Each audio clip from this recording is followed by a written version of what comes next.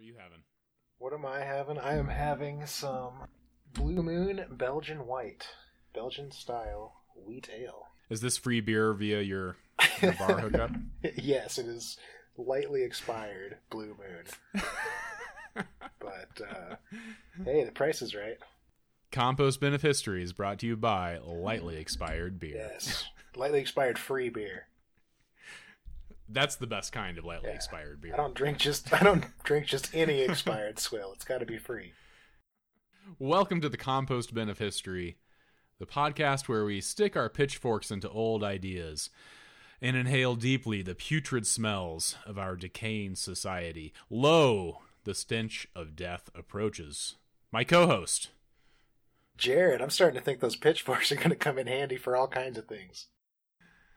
I think they definitely will. I'm James. I have a degree in this bullshit that we're talking about today, and I've been very sad for that reason because it pains me to think about forest management versus climate change.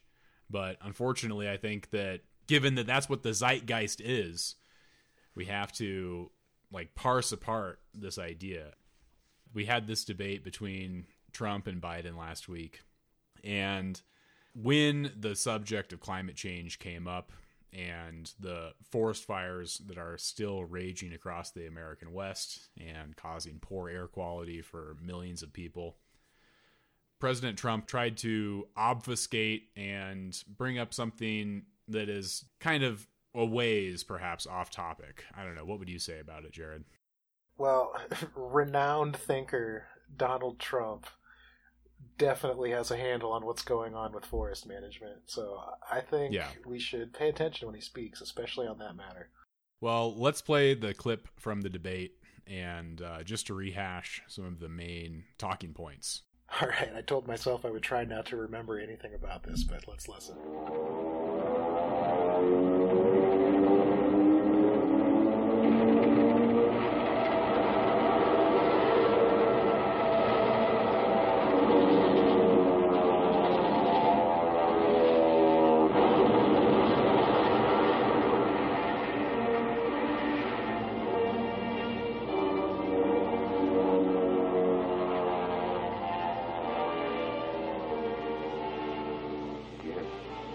This really happened.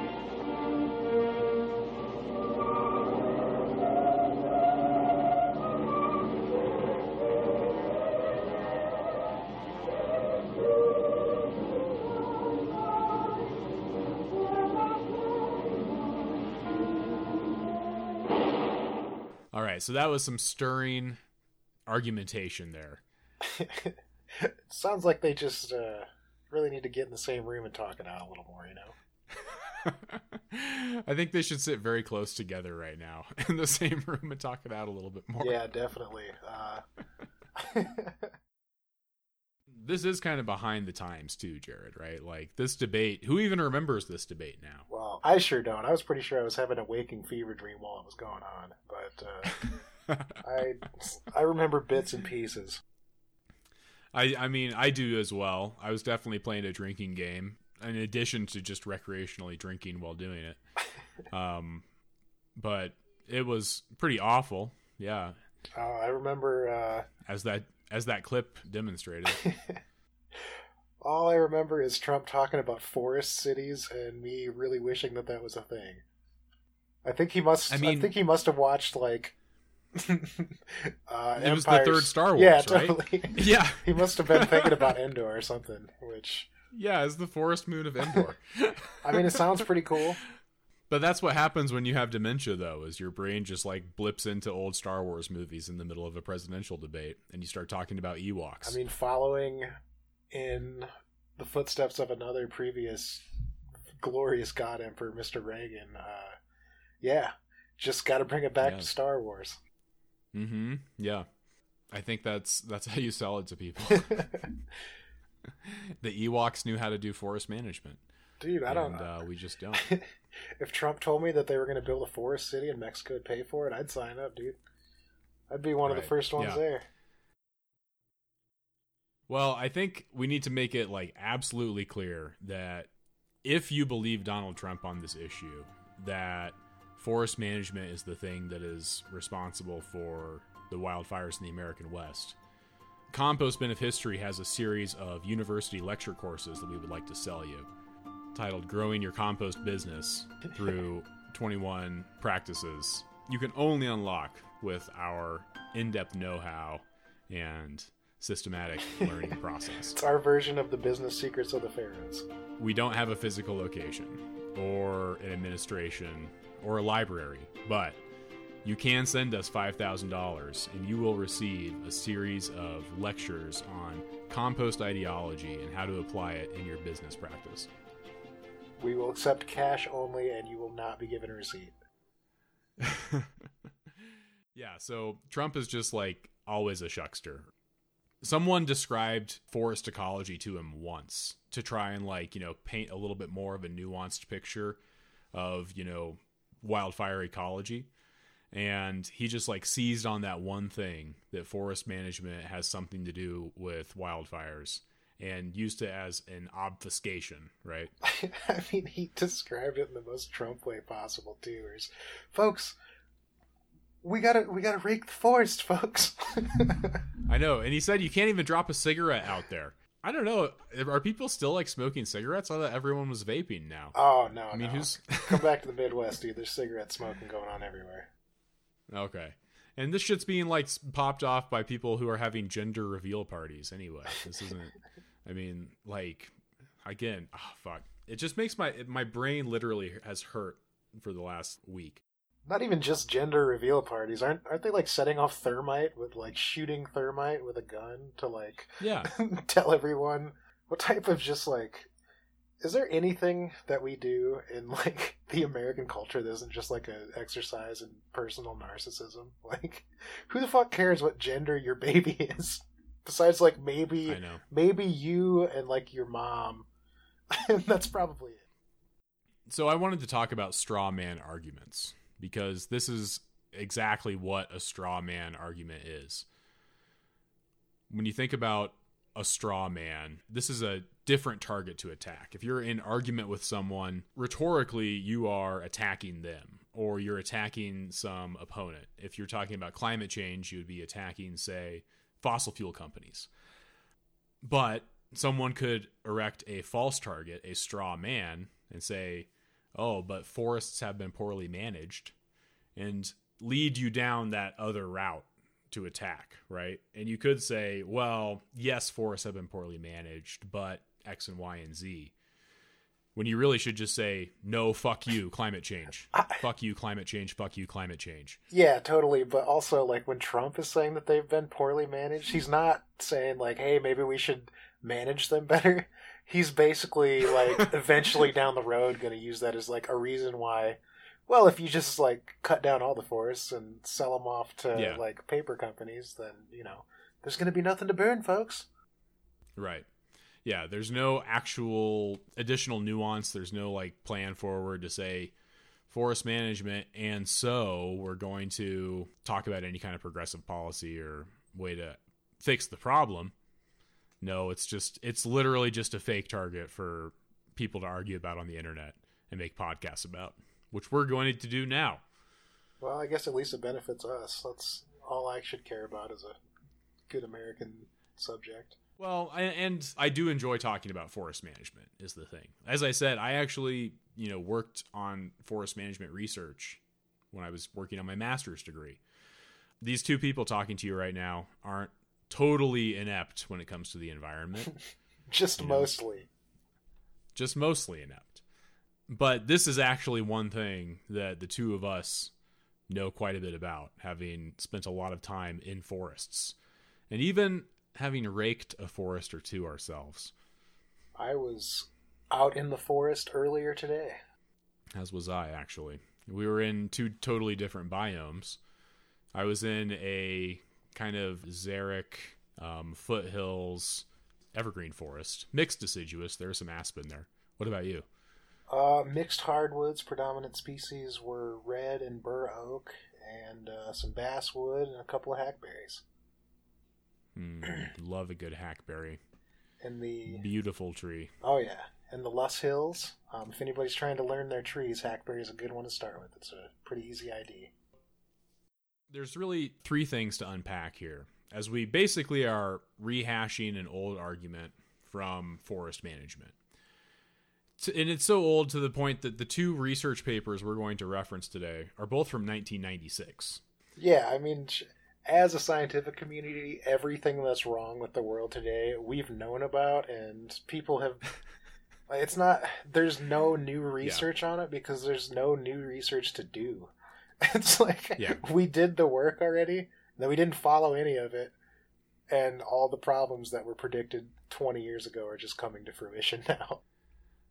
Yeah, it's still important to talk about, though. Oh, definitely.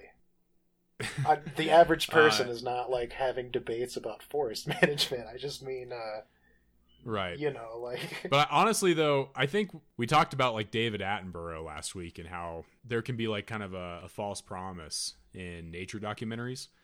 Now, in this last week, people who, like, watched the debate and, like, listened to Jordan Peterson and shit, a particular Chaos Dragon I know, has also watched enough David Attenborough documentaries to now say that she understands the research on forest management and climate change ecology, and that's why Donald Trump is right. All right, well, maybe I'll have to change my perspective on the matter then. It's good to, like, learn about these things, but we also need to kind of, like, add layers of nuance and depth, then provide, like, you know, a path forward, like what these papers talk about. And I guess maybe we're amplifying that in some way, if we have any purpose. Yeah, I mean, this is like, if you ever take like a conservation course or anything like that at the college level, one of the first things you're going to talk about is fire suppression practices and why it's probably not great, but then you take a look around you and it's still kind of the law of the land and what forest managers are doing for whatever reason. Do you think I should give just a, like, really brief working explanation of climate change? Yeah, I mean, I think we should probably assume that people don't know a ton about anything that we're going to talk about. Okay. You know? Yeah, let's start with a brief material history of climate change. Then we'll jump into these two papers. Okay. See that piece of wood over there? That tree or wall, perhaps? Try walking through it. Didn't work, did it? Well, that's because matter has physical properties. All right, maybe you don't have to start that rudimentary. No. Follow with me here, okay? All right. That wood is made out of carbon. Carbon is a building block in the sense that it has lots of those physical properties, right? You and I are made out of carbon. Trees are made out of carbon. And what happens when you, like, burn a tree? Where does all that carbon go? It goes into the air, right? When the carbon is in the air, it still has physical properties. It can still interact with things like sunlight in particular ways. Like if you stand out in the sun, your skin feels warm, right? If you wear a black sweater, it warms you up. If you have more carbon in the air, all that carbon is going to trap that warmth. And if you took that piece of wood that's made out of carbon and buried it under the ground for several million years, you would end up with plenty of coal or perhaps some natural gas or oil. All of that is also made out of carbon. And when we say run our society off of just that for 200 years, well, you put a lot of carbon in the air, and all of that carbon that has physical properties is trapping a lot of warmth from the sun. And that basically makes the air sad, and when the air is sad, it makes the weather sad.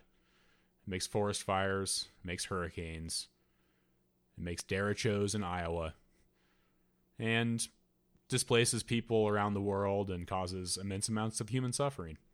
Yeah. And that's the history of climate change. It's just like everybody's grandpa used to say, happy air, happy weather. Yeah, exactly. Did everyone's grandpa say that? Oh, I'm sure. They're going to say it now. I'm going to tell my grandkids that I'm never having. This is the way I teach this in my environmental science class, is I basically say, no, it's not very complicated. It's just like stuff does stuff in air, air bad, weather bad. There is such Maybe thing. I'm painting it in too broad of strokes. No, I mean, I don't think so. There is a cause and effect for why this is happening. We've known about it for a very long time. And we don't change it because we're stupid and individuals make poor choices. I don't know. That's what I've been told. Yeah. Unfortunately, I think a lot of like what we're told about climate change still kind of like disempowers people, though, the individual. I think that when we say look at ballot measures about public transport versus expanding interstate systems, like we should be connecting that in our heads to climate change. But we're not trained to like think in that way. We're not even like expected to think, period. Like, right. People don't turn on the TV to think. People turn on the TV to be told what point of view to have. It just matters what channel you land on as to which point of view you're going to start espousing. You're right. It trains you not to think syncretically, right? Oh my goodness. You gotta take it? No, go ahead. I already ignored it. Actually, yeah. Edit this out. Hold on 1 second. Sure. I'm fucking up work-wise. Hey, 8 in the morning tomorrow. Alright, does that work? Yeah. Yep. Okay. What are we doing tomorrow, Physical labor type stuff. Is he gonna kill me? Yes. Nah, don't tell your family. They're witnesses. Don't tell anybody. I don't want to be scared. I don't want to see it coming. That'd be horrible. Don't kill my family, though. For real, it's just a joke. Yeah, well, don't be late for work tomorrow, and I won't. How about that? Oh, shit. Bye. That was fun. All right. I might leave that in. All right, well, cat's out of the bag. I am a PMC fucking scumbag. Everyone heard Jared cracking the whip. I'm a very intimidating boss. All right, so we've kind of covered climate change. How about the history of forest management in the American West? And to kind of address that, I think it's useful to just kind of start out by looking at different perspectives on forest management. Definitely. Because it has changed a lot. As everyone knows, Teddy Roosevelt invented forest management in 1927. Right. Now, what we're going... yeah, we're going to start there. We're going to start actually in the 1920s. Oh, okay. Well, I was just shooting my mouth off. No, that's good, because ultimately we're going to like end up at the original forest management plan, which was that of like indigenous people in Western North America, right? That's where we're going to end up at. But we'll start off like in the 1920s, because I think this actually frames the debate between Trump and Biden pretty well. Because really it's kind of between this like old school extractive commercial viewpoint on the part of Trump, and then this kind of like newer like detached scientific viewpoint. And I mean scientific in the sense of like quote unquote scientific viewpoint with Biden. You know, we hear you, we feel you, we see you, we're cognizant of it, that kind of thing. It's just PR. Yeah, the PR science viewpoint. All right, so let's hear an example of what I would call like the Trump viewpoint on forest management. This is from 1962, and this was actually quoting a person named Frum. So 1962. David Frum's grandpa? Spelled slightly differently. Ah, okay. Actually, I think this guy, I think his name is like Frome. Frome? I think he's considered a foundational researcher in forest management. Oh, okay. Because I'm pretty sure I cited him a couple times in my thesis. Oh. All right, I'm going to call him Smooth Frome then.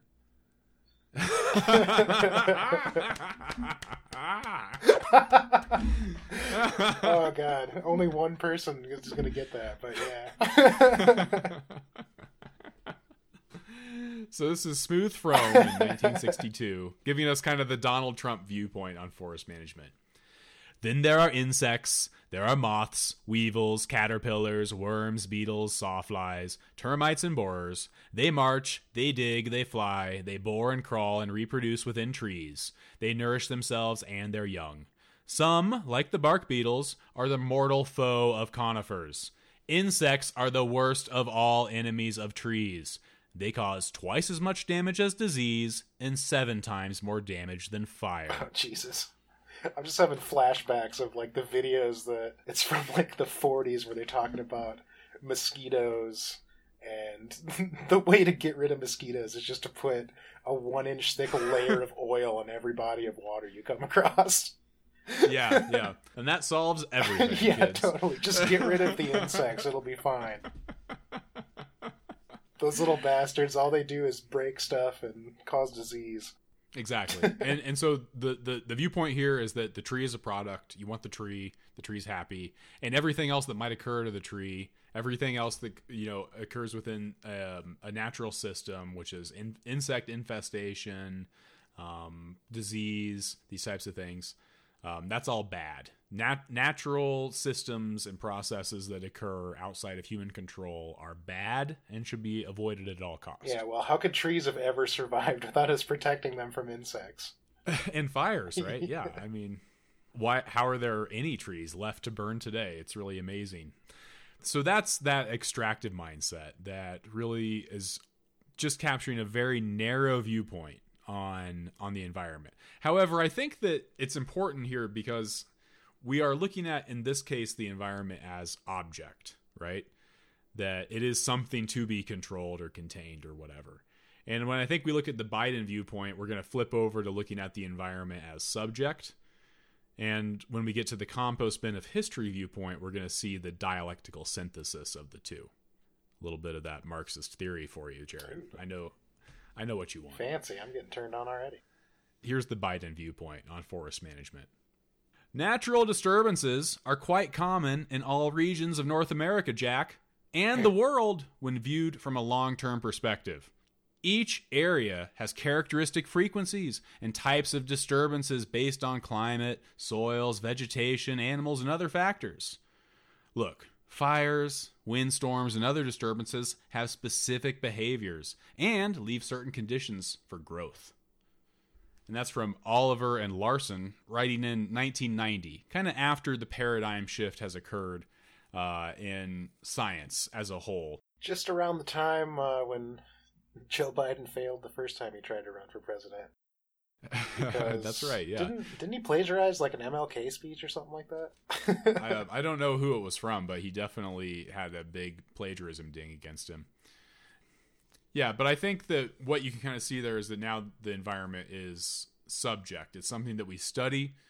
Forests are something that we study. We look at how forests are disturbed through things like fire, windstorms, landslides. And we kind of say, okay, this fucks some shit up, but it also leaves some conditions for growth. And I think that really embodies that kind of abstract viewpoint, again, of environment as subject. Really, I think Joe Biden kind of looks at America as subject. Like, it is this thing to be kind of like studied and maybe lightly manipulated, but you don't really want to like fuck with anything, you know? I don't know. What do you think on that, Jared? Just observe and don't experiment? Yeah. We pray for the people being affected by the hurricanes in the Gulf. We pray for the people being affected by the firestorms. But we can't do anything, or we shouldn't do anything to change any of it. Well, we definitely shouldn't look at the ultimate causes of those events. We should instead just talk about how to help people maybe in some marginal way after they happen. Tax credits for rebuilding your house. Tax credits for rebuilding your house and switching the federal fleet to electric vehicles, because that's going to have a direct impact on forest fires in California, right? So, now let's look at what I've titled the compost bin of history viewpoint. And this is actually written before both of these other ones, the 1990 and the 1962. But it was by a total crackpot named Aldo Leopold, who basically went nowhere. No one gives a fuck about him. Just some weirdo that really liked sandhill cranes. Yeah, just a really strange person. But we, here at Compost Bin of History, we love Aldo Leopold. Yeah, dude was an OG. Hell yeah. OG naturalist. Here's Aldo Leopold on forest management. Previous to settlement of the country, fires started by lightning and Indians kept the brush thin, kept the juniper and other woodland species decimated, and gave the grass the upper hand with respect to possession of the soil. In spite of periodic fires, the grass prevented erosion, and the removal of the grass by settlers relieved the brush species of root competition and of fire damage, and thereby caused them to spread and take the country.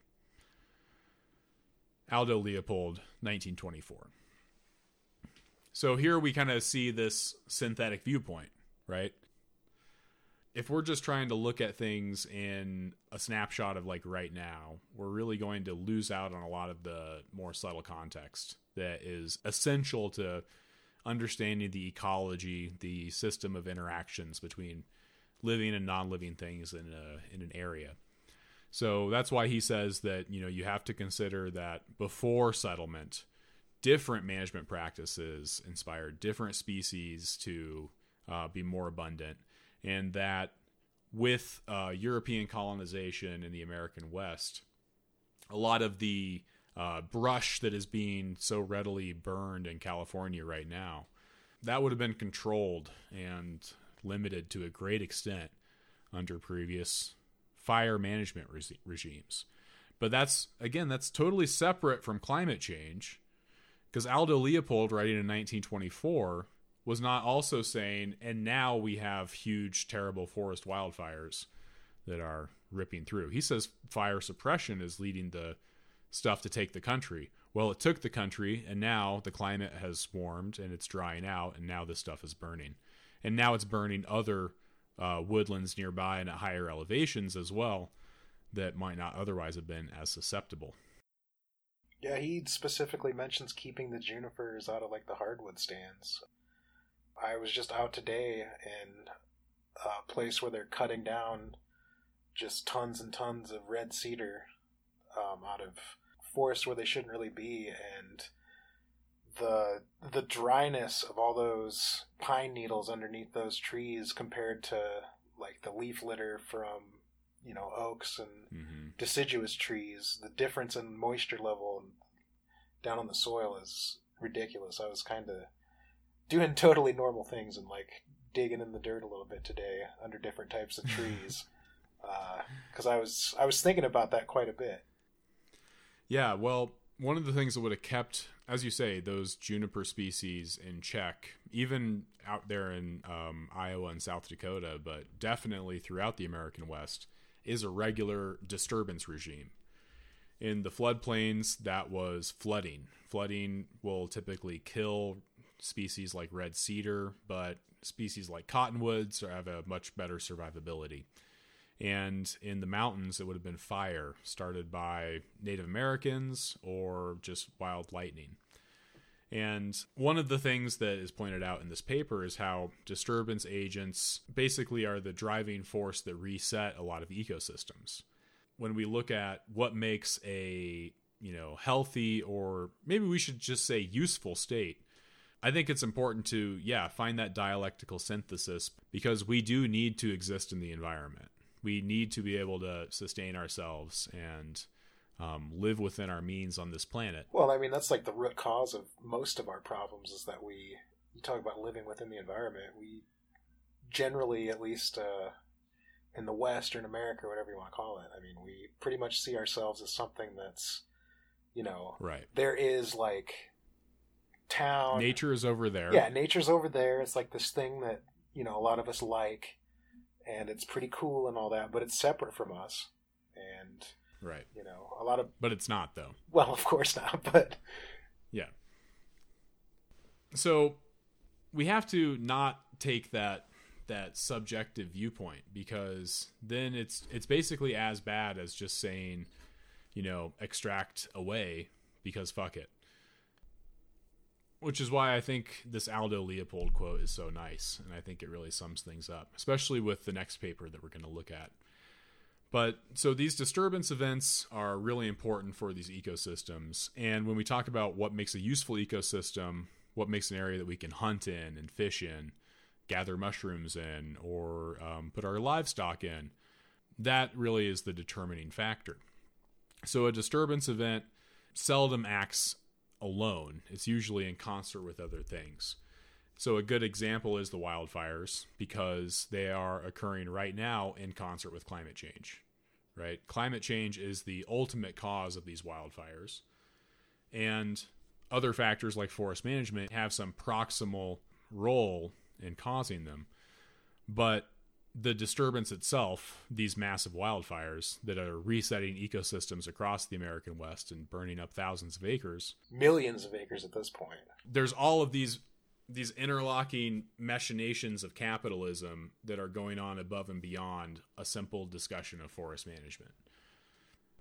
With regard to fire particularly, quoting from this paper, views of wildland fire on this continent have evolved from Native Americans' purposeful use of fire to European immigrants' fear of, disdain for, and control of fire to the appreciation of fire in its varied ecological guises today. And I don't know if we would say we appreciate fire, but we can certainly understand its varied ecological guises. That in a small application over a localized scale, it can be an extremely useful and helpful thing when it comes to managing an ecosystem for diverse wildlife, a healthy floral community, endangered species, and for human use. But when you have, as you say, millions of acres that have had, by now, 2 centuries of brush and litter and wood accumulation because of this European fear, and then, climate change comes in and dries it all out to an extent that it's so easy to ignite, that is a totally different ecological event than that small regional fire. Because now, it's destroying not just human infrastructure, but it's burning at such a intensity that it's also destroying species, it's destroying biodiversity, it's destroying soil health, soil microbes, it's destroying rivers through increased erosion and runoff, which means that it's affecting fish populations and amphibian populations. The ecological effects of a fire of this size are more akin to like a mass disaster event. It's like a car accident versus being hit by a meteor. At least with the meteor, you get like a giant chunk of iron that you can harvest afterwards, I guess. I don't know. Sure. All I can think about is all of the morel mushrooms that are going to be popping up in the next couple of years and all of this burnt off land. But that's true. That's kind of like the meteor in that analogy. But yeah, obviously not good still. Yeah, because of just all of those cascading effects. When you have a small wildfire over a small hillside that burns mostly grass and a few trees, it's being pretty helpful to that community, actually, and not like what's happening right now. So that's kind of the question is yeah, go ahead. There's got to be some type of way of looking at that too that is a little bit opposite of how we view humans, because this event, when it's small and not catastrophic like we have going on now, obviously it's not good for the individuals that are burned up in the fire, but it's good overall for the ecosystem. It just it resets the succession clock, basically. Obviously it's not good news for like the handful of trees and whatever else gets killed in the blaze, but right. Yeah. And so I think it's worth like talking about, why was fire used as a management tool and who was doing it, right? Yeah. So we referenced here that Native Americans' purposeful use of fire, which they were doing to basically create that kind of like ideal ecosystem for human activity in. This next paper from 1996, I just thought this was a great find, Jared. Did you use this in some of your research or anything? I don't think so. I've been aware, I guess, that this was going on for a long time, and I've read things along this line, I guess. It's definitely not something that... I don't even think that this was taught in any of the classes I took when we were learning about like succession or forest management or anything like that. Well, I kind of learned about this through just spending lots of time outside as a hunter and as a fisherman and mushroom forager.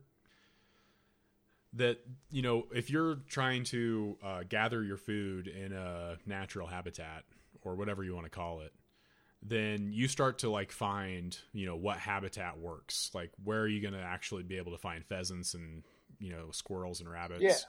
What type of area is going to hold fish? What's going to have the morel mushrooms? Definitely. And one thing that you realize like very soon in that type of setting is that the edge is a powerful thing. The habitat edge is typically like what holds a lot of your quarry, whether it's a plant or an animal. You kind of typically will try to work the edge of habitats because then you have a few different options and a few different things you can look for at any one time. I think we should, ecologically speaking, define what you mean by edge. Right. So this is a whole ecological concept called the edge effect, where you have a transition zone between, say, like a forest and a field, or a cliff and a meadow.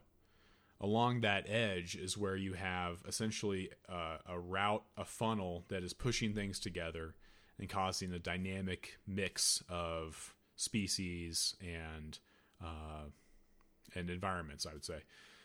What that means is that, if you're a hunter, you're typically going to walk the edge of a field. And that's because the pheasants are going to hang out in that area on the edge, because they could either go into the field where there's thicker cover and they would have shelter, or they could go to, the cornfield outside or some other place for food or water.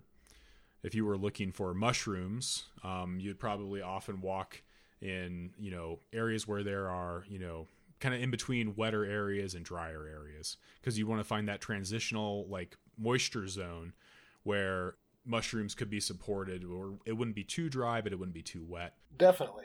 It's not probably something that a lot of people understand inherently if they haven't been exposed to it before.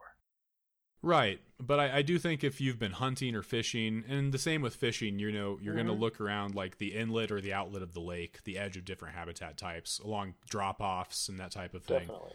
Because that's where your game or your stuff you're looking for. Yeah, typically you're going to find the most biodiversity on the edge of different habitats. Exactly.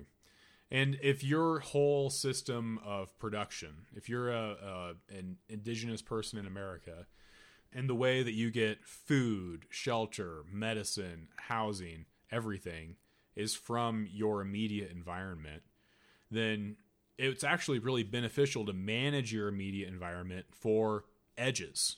You want to have lots and lots of edges, because then you have maximum productivity in terms of your immediate resources. And that lets you live pretty sustainably within the environment for 10,000 years, as we're going to see in this next paper, which is looking at actually this area of California that's on fire right now, and talking about, well, how did people manage that environment for so long, so successfully?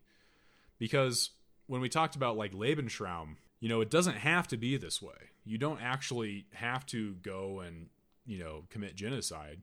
You can live sustainably within a natural system, and you can like rectify, the resource imbalances that occur within your society.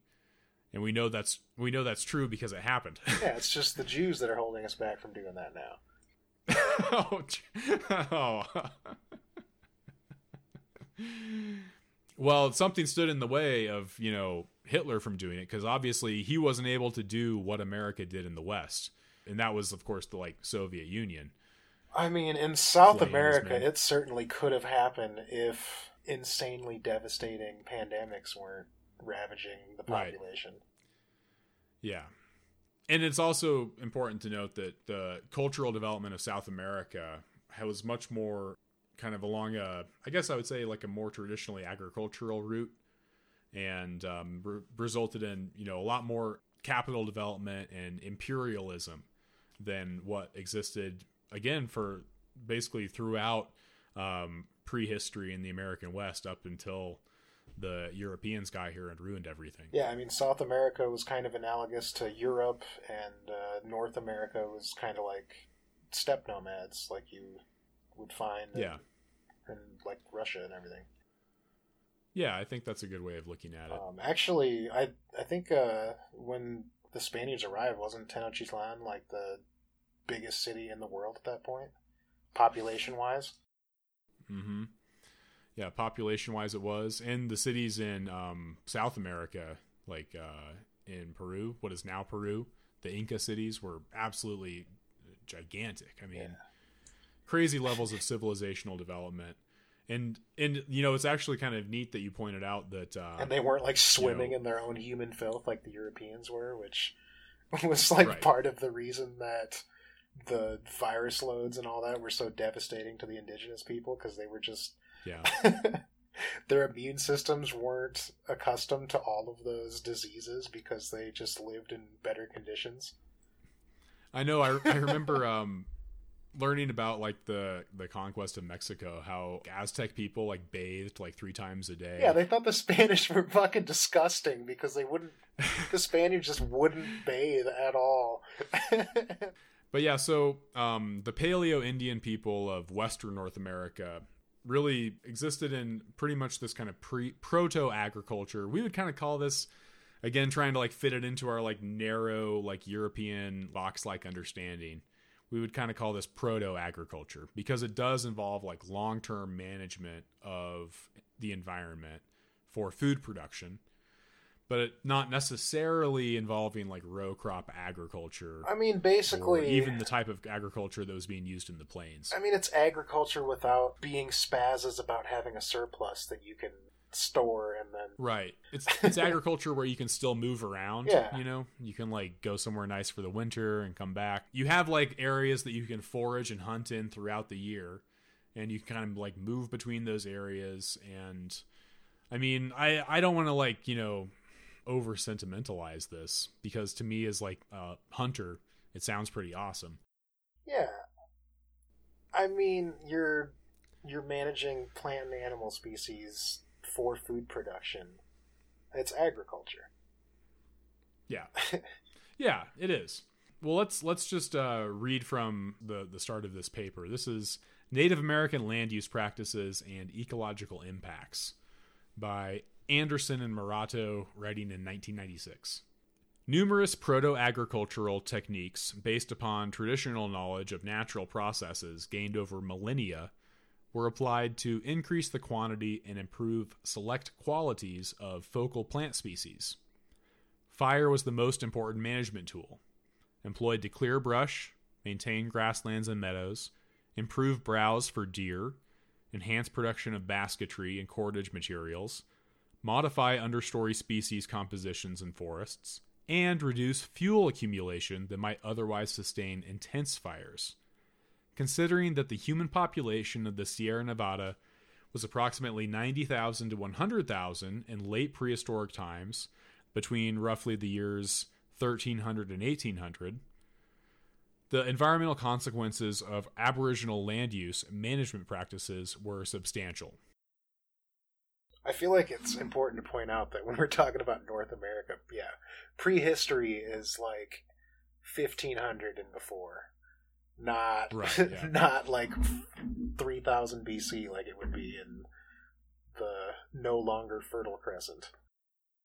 Well, but it was existing since at least 3000 BC, though. Oh, right? Definitely. But I just, there was no such thing as a written history at that time. So, in that area of the world. I mean, the whole concept of history is very, Western and kind of imperialist in that sense, right? Yeah.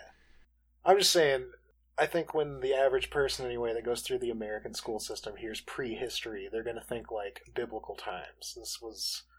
This was not even close to that long ago. Yeah. Importantly, though, this way of living was existing since before biblical times, through not that long ago. Definitely. Since people populated North America after the last glacial maximum around 12,000 years ago, they've been living, more or less sustainably in this fashion in this area of the Sierra Nevadas. And, as the other paper we just cited pointed out, we can kind of generalize to a pretty good extent for a lot of the Mountain West of North America and Canada when we're talking about this next paper and the way indigenous people used fires to kind of manage for this favorable habitat. Yeah. So it's really important to then consider everything that happened after that, since all the white people got there, that is basically in an ecological vacuum. that because 10,000 years of management had existed where, I mean, entire species evolutionary trajectories were in effect shaped by this management. Well, it had led to the extreme abundance of all types of resources and wild animals and all the stuff that if you read anything about what the state of nature was at the time when white people first showed up, all of those things were largely a result of these management practices. They weren't just like, you know, right. like the settlers were like, oh, God has bestowed this land with all of these great benefits. It was like a result of those management practices and the horrible pandemic plagues that had gone through, you know, a few decades before. Yeah. Management practices and extreme depopulation. Right. Exactly. And so like when Lewis and Clark were like going through up the Missouri River and they like were in southeast South Dakota and seeing like thousands of elk just like hanging out on the prairie, that was because of management for centuries, literally millennia beforehand. And then all the people who had been there, you know, harvesting those deer had then been killed by smallpox. So there's just like, yeah, zillions of buffalo and shitloads of geese and everything because of how good of a job people have been doing for so long managing for that type of abundance. And then they had already mostly been killed by that point by those plagues. 90% of the people living here, roughly, is that the estimate I think that I've seen? Yeah, like before even, you know, Lewis and Clark, like before 1800, I think there had already been like a 90% drop. So yeah, let's continue. There is currently an ecological vacuum or disequilibrium in the Sierra resulting from the departure of Native American influences. The recent decline in biotic diversity, species extirpation and endangerment, human encroachment into fire-type plant communities, e.g. chaparral, and greatly increased risk of catastrophic fires are but symptoms of this disequilibrium. That greatly increased risk is a symptom of that disequilibrium.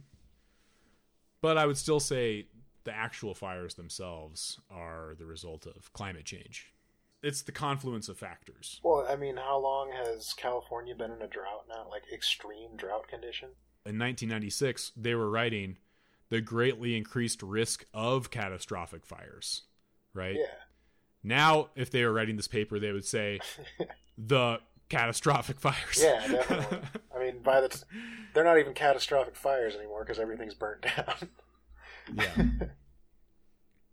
So yeah, they say this traditional knowledge which permitted the adaptive success of large human populations and the maintenance of Sierran environments for more than 100 centuries must not be dismissed. Let's talk a little bit about that management philosophy of Native Americans in the Sierra Nevada. So not management philosophy the way that, you know, Jared cracks the whip and gets his laborers in, but how these people manage their environment around them. The underlying management philosophy of Native Americans in the Sierra Nevada was to continuously introduce small disturbance regimes into various plant community types, which created openings or clearings. These openings invited the colonization of plant species that could not grow in surrounding dominant vegetation types. These clearings represented a series of earlier successional stages within a more homogeneous landscape. Rather than reflecting an unchanging system, these landscapes were much more dynamic, under the influence of human disturbance, than in their quote-unquote natural state. So that's something that some managers do try to do in some public lands, using small fires and clearing. Oftentimes, though, what I see out here in the American West is instead that the forests are actually, instead of just being burned, are kind of being raked. That they're dragging out all of the deadfall and then piling it up in a clearing to burn. Yeah, and big funeral pile stacks, right, all over the place sometimes. Yeah, and yeah, typically when you see a prescribed burn, it's going to be of like a grassland. I don't think I've ever seen a prescribed burn of forest land going on. Maybe that's just my own ignorance, but. No, you're absolutely right. In my thesis, I actually said the best thing that you can do out here would be to just burn everything down and just let it regrow. Because then it would be, you'd have way more aspen. I mean, if you want more aspen, just burn everything.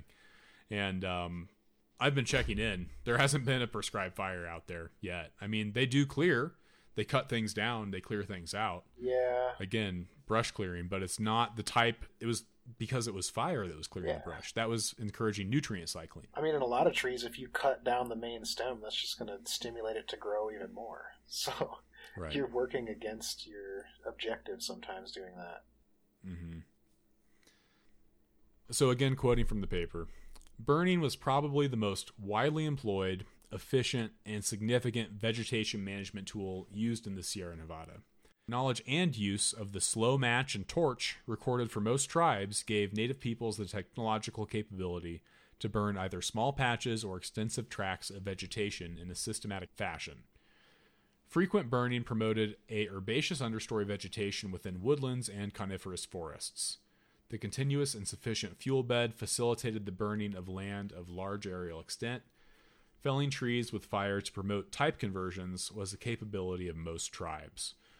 And that was known as far back as 1937. Well, and Aldo Leopold said that in 1924. Yeah. So it's feasible to me that it was like more known back then than it was in the 50s. Right. You know. And yet what transpired was the development of that extractive mindset that said absolutely no fire. No, we can't have beetles. We can't have insects, fire, nothing. Because we need the forest to either be pristine and vast, or we need to have them ready to cut down, right?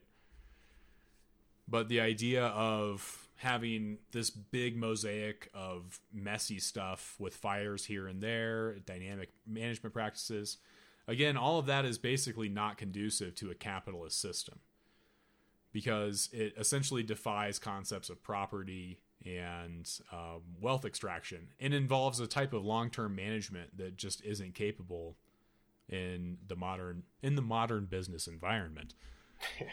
You can't make a 5-year plan. You can't make a century-long plan for your habitat. I was going to say, that type of burning, that's more like a 40-year plan, right? I mean, yeah, that's the thing, is you're managing for 40 years from now for your kids and your kids' kids. But is there like a single person in any position of power who's like thinking that way right now? Maybe for their kids, they're saying like, yeah, I'm getting mine, like, and fuck everybody else. Yeah, that's why they're going to have their like compound with auto turrets up on the walls or whatever. Yeah.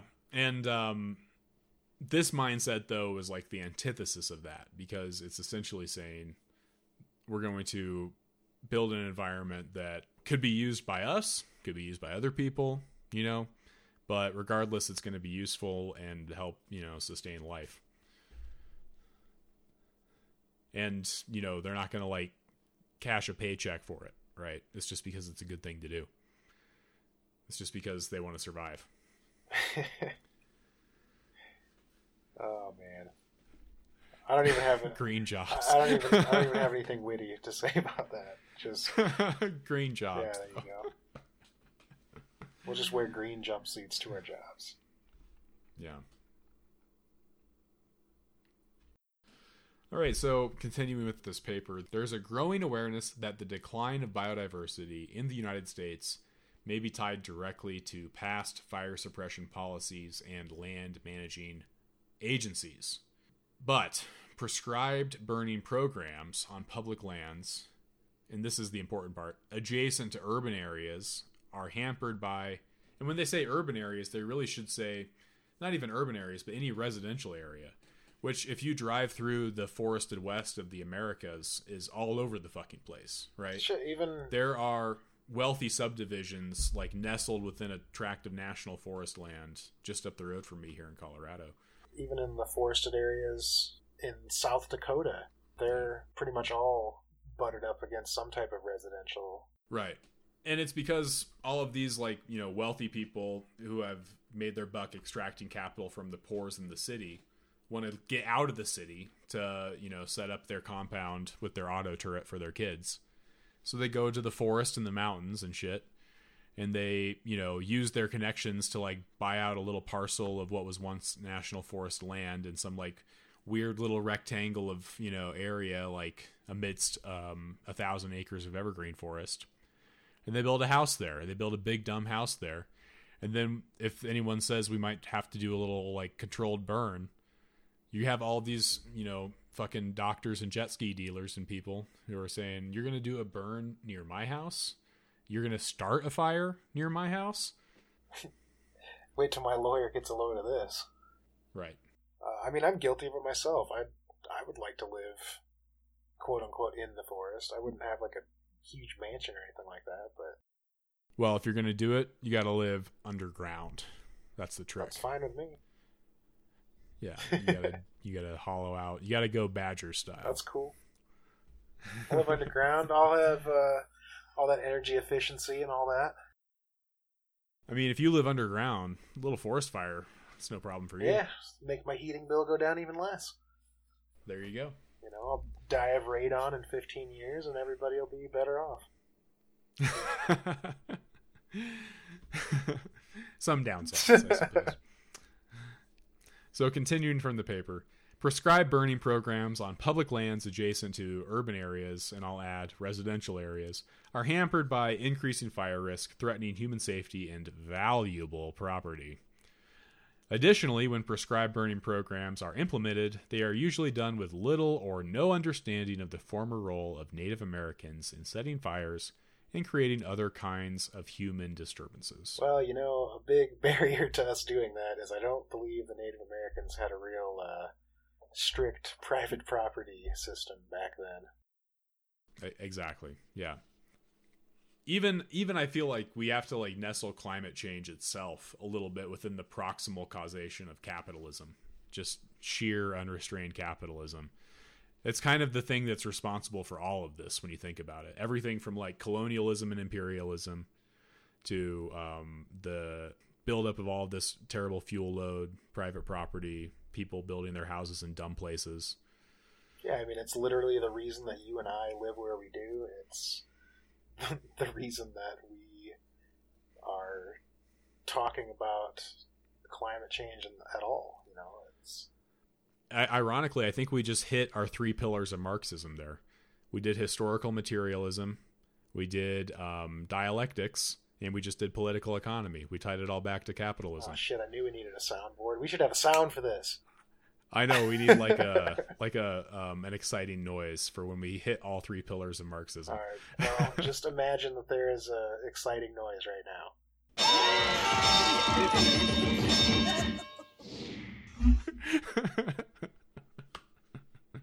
You said dialectics. Oh, I just need a talking couch and it'll be all good. So, gaps or grassy openings were created, maintained, or enlarged within diverse plant communities, resulting in many patches of plants in varying successional states. Human disturbance at gathering sites was a regular element of the system. And I think we should talk a little bit about patch dynamics as well, since we've talked a little bit about like the edge effect. The edge effect kind of works in Congress with patch dynamics, which is the idea that you have not a homogeneous mass of habitat.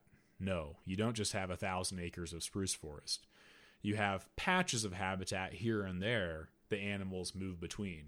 This just kind of highlights the need for these disturbance dynamics, that within an ecological system, some fire, windstorms, landslides, these are useful things to have, and they're actually pretty helpful in the narrow sense of that area, right? But again, the overall global climate is affecting all of these individual places. So to try and separate these patch dynamics from the overall dynamics of our warming climate is a fool's errand. I guess just to kind of sum up here, if you think that forest management alone is what's causing these wildfires, Compost Bin University has a wonderful lecture series that is only $7,000 an hour. 5 easy payments of $7,000 an hour. Yes. I don't know, anything else you want to hit on, Jared? Oh, I feel like we missed an opportunity to make some jokes with the whole edge effect thing, but yeah. I think I guess if we do this long enough, a recurring theme is probably going to be suppression of disturbance is a major issue, and a lot of times just ends up costing us. Like, if you want to look at all of these problems in the lens of, man, this is going to cost us so much money, reducing disturbance over a long period of time ends up actually limiting a ton of really useful ecosystem services, and usually ends up costing us much more in the long run for things that could basically just be happening for free if we would just allow it to happen. Right. And to get there, we kind of have to do away with some of these outdated notions of like property rights and wealth accumulation and stuff like that, and think generationally about what kind of world our grandkids are going to live in. We just need to force everyone into the cities, and that's where your like permanent residence is, but allow people to make little shacks out in the woods that once they burn down, it's not going to be a big problem. You can just put a different shack up. Should we talk a little bit about Trump COVID stuff? I mean, it's funny that he got COVID. Yeah. If he dies, I mean, how could you feel bad at all? For sure. Whatever. He'll probably be turned into some kind of crazy martyr. He'll be like the Kurt Cobain of American fascism or something, but I don't know. I don't know that there's anything particularly interesting about any of it. It's just one more thing to just pull everybody's focus even further into the spectacle, I guess. And I don't know, man. Everybody was talking about Ruth Bader Ginsburg. It seems like fucking 6 hours ago, and then everybody was talking about this debate that was such a shit show, and we're supposed to think that like Joe Biden did some competent job during it, which we must have been watching different things if you thought that. And then it just leapfrogged right into, well, now Donald Trump has COVID. So I don't know. I know. It's going to be at least another month of it like this now, and probably for the foreseeable future. So. I mean, shit, things have been like this for at least 4 years now. You're right. Yeah. I was also going to tell you, actually, I kind of wanted to start the show out like this, but I forgot to mention it. I was talking to another mutual friend of ours who is now a big fan of the show. Okay. Goes by the handle Tickman. All right, I think I might have some idea of who that is. So Tickman contacted me the other day while he was filling out his Florida ballot for the November election. Okay. And I was kind of pleasantly surprised to hear that Tickman has voted now for Howie Hawkins, the Green Socialist candidate for president of the United States. Oh my, he didn't think that was throwing his vote away or something? Well, it's just that Tickman has definitely said to me more than 100 times, better dead than red. And now Tickman's voting for Green Socialist. Well, yeah, green, not also red. Apparently United States Marine Corps, Howie Hawkins for the president. Well, you know what they say. If you go into the armed forces, you'll either get radicalized pretty quickly or you just turn into an absolute psychopath. So, but yeah, so I don't know. Better dead than red. Tickman has apparently decided that maybe red's the way to go. All right, well, shout out to Tickman for having a change of heart. Yeah, I don't know. I don't really feel like he's throwing his vote away. I kind of feel like for voting for president, it doesn't really matter. I mean, I think we all just saw at that last debate that we're all throwing our votes away. Yeah. I mean, it is kind of a social conscious vote, I guess. Like, vote green, keep your hands clean. Hey, it's even catchy. Should we wrap it up, Jared? I feel like we've cut it off here, and next week we'll talk about the Tacoma Narrows Bridge disaster. Yep, and we'll leave it off with our slogan, Quando Omni Fluncus Morti. Eat possums.